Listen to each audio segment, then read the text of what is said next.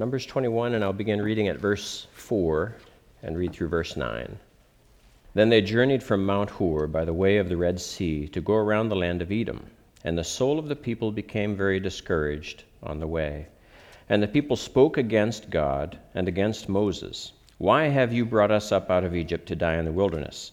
For there is no food and no water, and our soul loathes this worthless bread.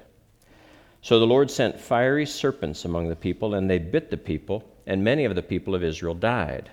Therefore the people came to Moses and said, We have sinned, for we have spoken against the Lord and against you. Pray to the Lord that he take away the serpents from us. So Moses prayed for the people. Then the Lord said to Moses, Make a fiery serpent and set it on a pole, and it shall be that everyone who is bitten when he looks at it shall live.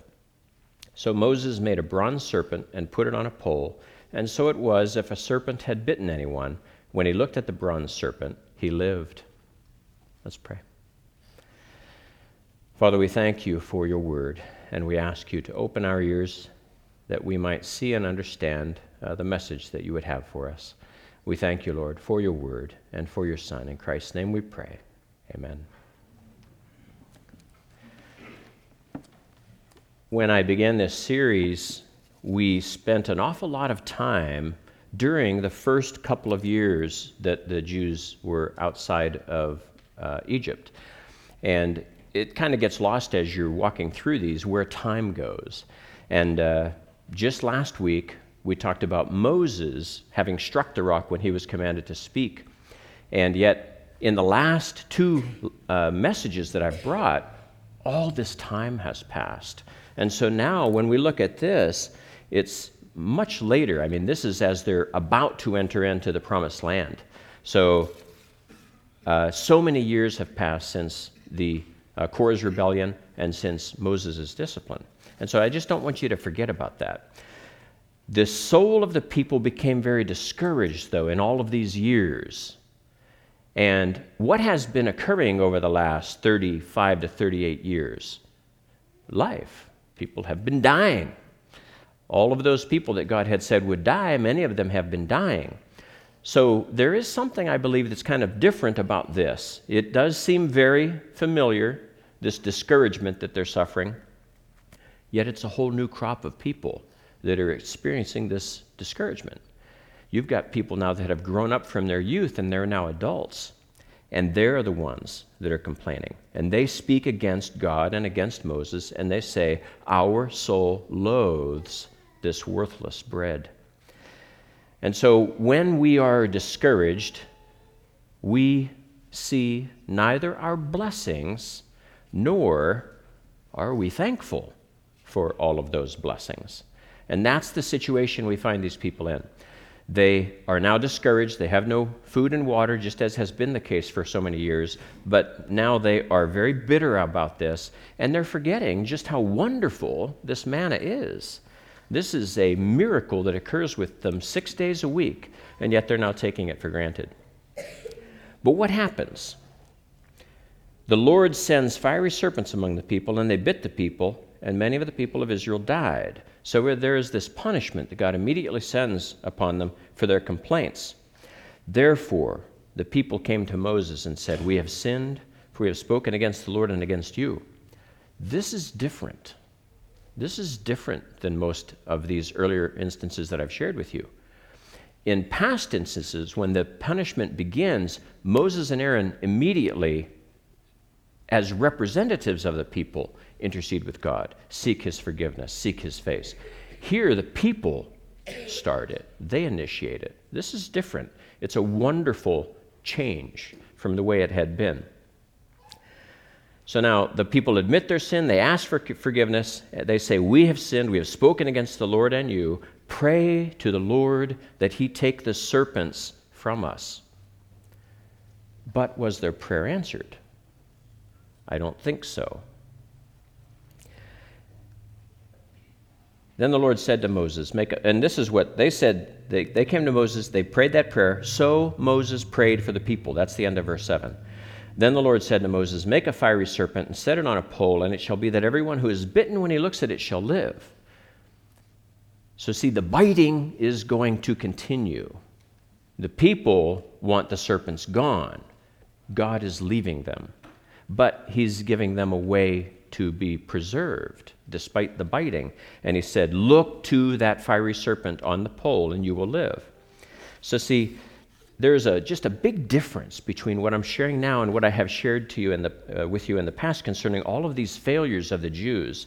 And so see, now they're initiating their repentance, and God is telling them through this that this is going to continue. God doesn't remove the serpents. And it reminds me of Jesus when he gives the parable of the tares in the wheat. The enemy sows the tares, and yet they are not removed. They can't be removed, not and accomplish God's plan. So the tares remain, and they perform the role that God has given them. He did provide a remedy, though. And this serpent that was raised up that day persists for hundreds of years to be an idol in their land. And it was finally Hezekiah who had that bronze serpent destroyed. And that's hundreds and hundreds of years later. And so they worshiped on the high places, and they worshiped that bronze serpent on the high places, thinking that it had saved them. And we know that to be wrong. It was that they turned, and that was perceived as faith in obedience to what God had commanded. Let me take you to John. I want to read to you from John 3, starting at verse 14. And as Moses lifted up the serpent in the wilderness, even so must the Son of Man be lifted up, that whoever believes in him should not perish, but have eternal life. And then we have the most famous verse in the Bible. For God so loved the world that he gave his only begotten Son, that whoever believes in him should not perish, but have everlasting life. Christ was raised up just as that serpent in the wilderness was raised up. Now I have to ask you, why a serpent? What does that serpent typify? I believe it's no odd coincidence that a serpent is used on that pole. What is it that that serpent represents? Sin. Points all the way back to the garden and the sin of deception that the serpent deceived Adam and Eve. So now here we have sin being raised up on that pole, and the people looking to that sin to be saved. And I say that intentionally, because what did Christ become on the cross? He became sin for us. So let me read to you from John 19, starting at verse 36. For these things were done that the scripture should be fulfilled. Not one of his bones shall be broken. And again, another scripture says, they shall look on him whom they pierced. So when they turn to look at that serpent, they're looking at Christ, pierced, made sin for us. And so faith is required to save them. They must have faith that this, what they're doing, will preserve their lives from the sting of the serpent, from the venom of the serpent. And so now, and today we celebrate it, we celebrate the Easter resurrection, we celebrate the fact that faith is what continues to save us. God saves us as we place our faith in him. Those people had to turn to that bronze serpent. And I'm sure we had many believers and unbelievers looking to that bronze serpent and living.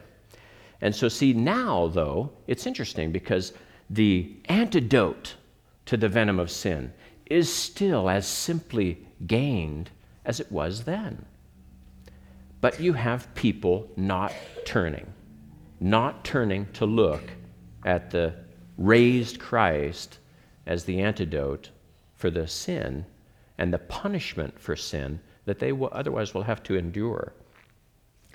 So see, they merely looked at it, and that deadly venom that was killing them no longer had that power to kill them. And it's the same for us.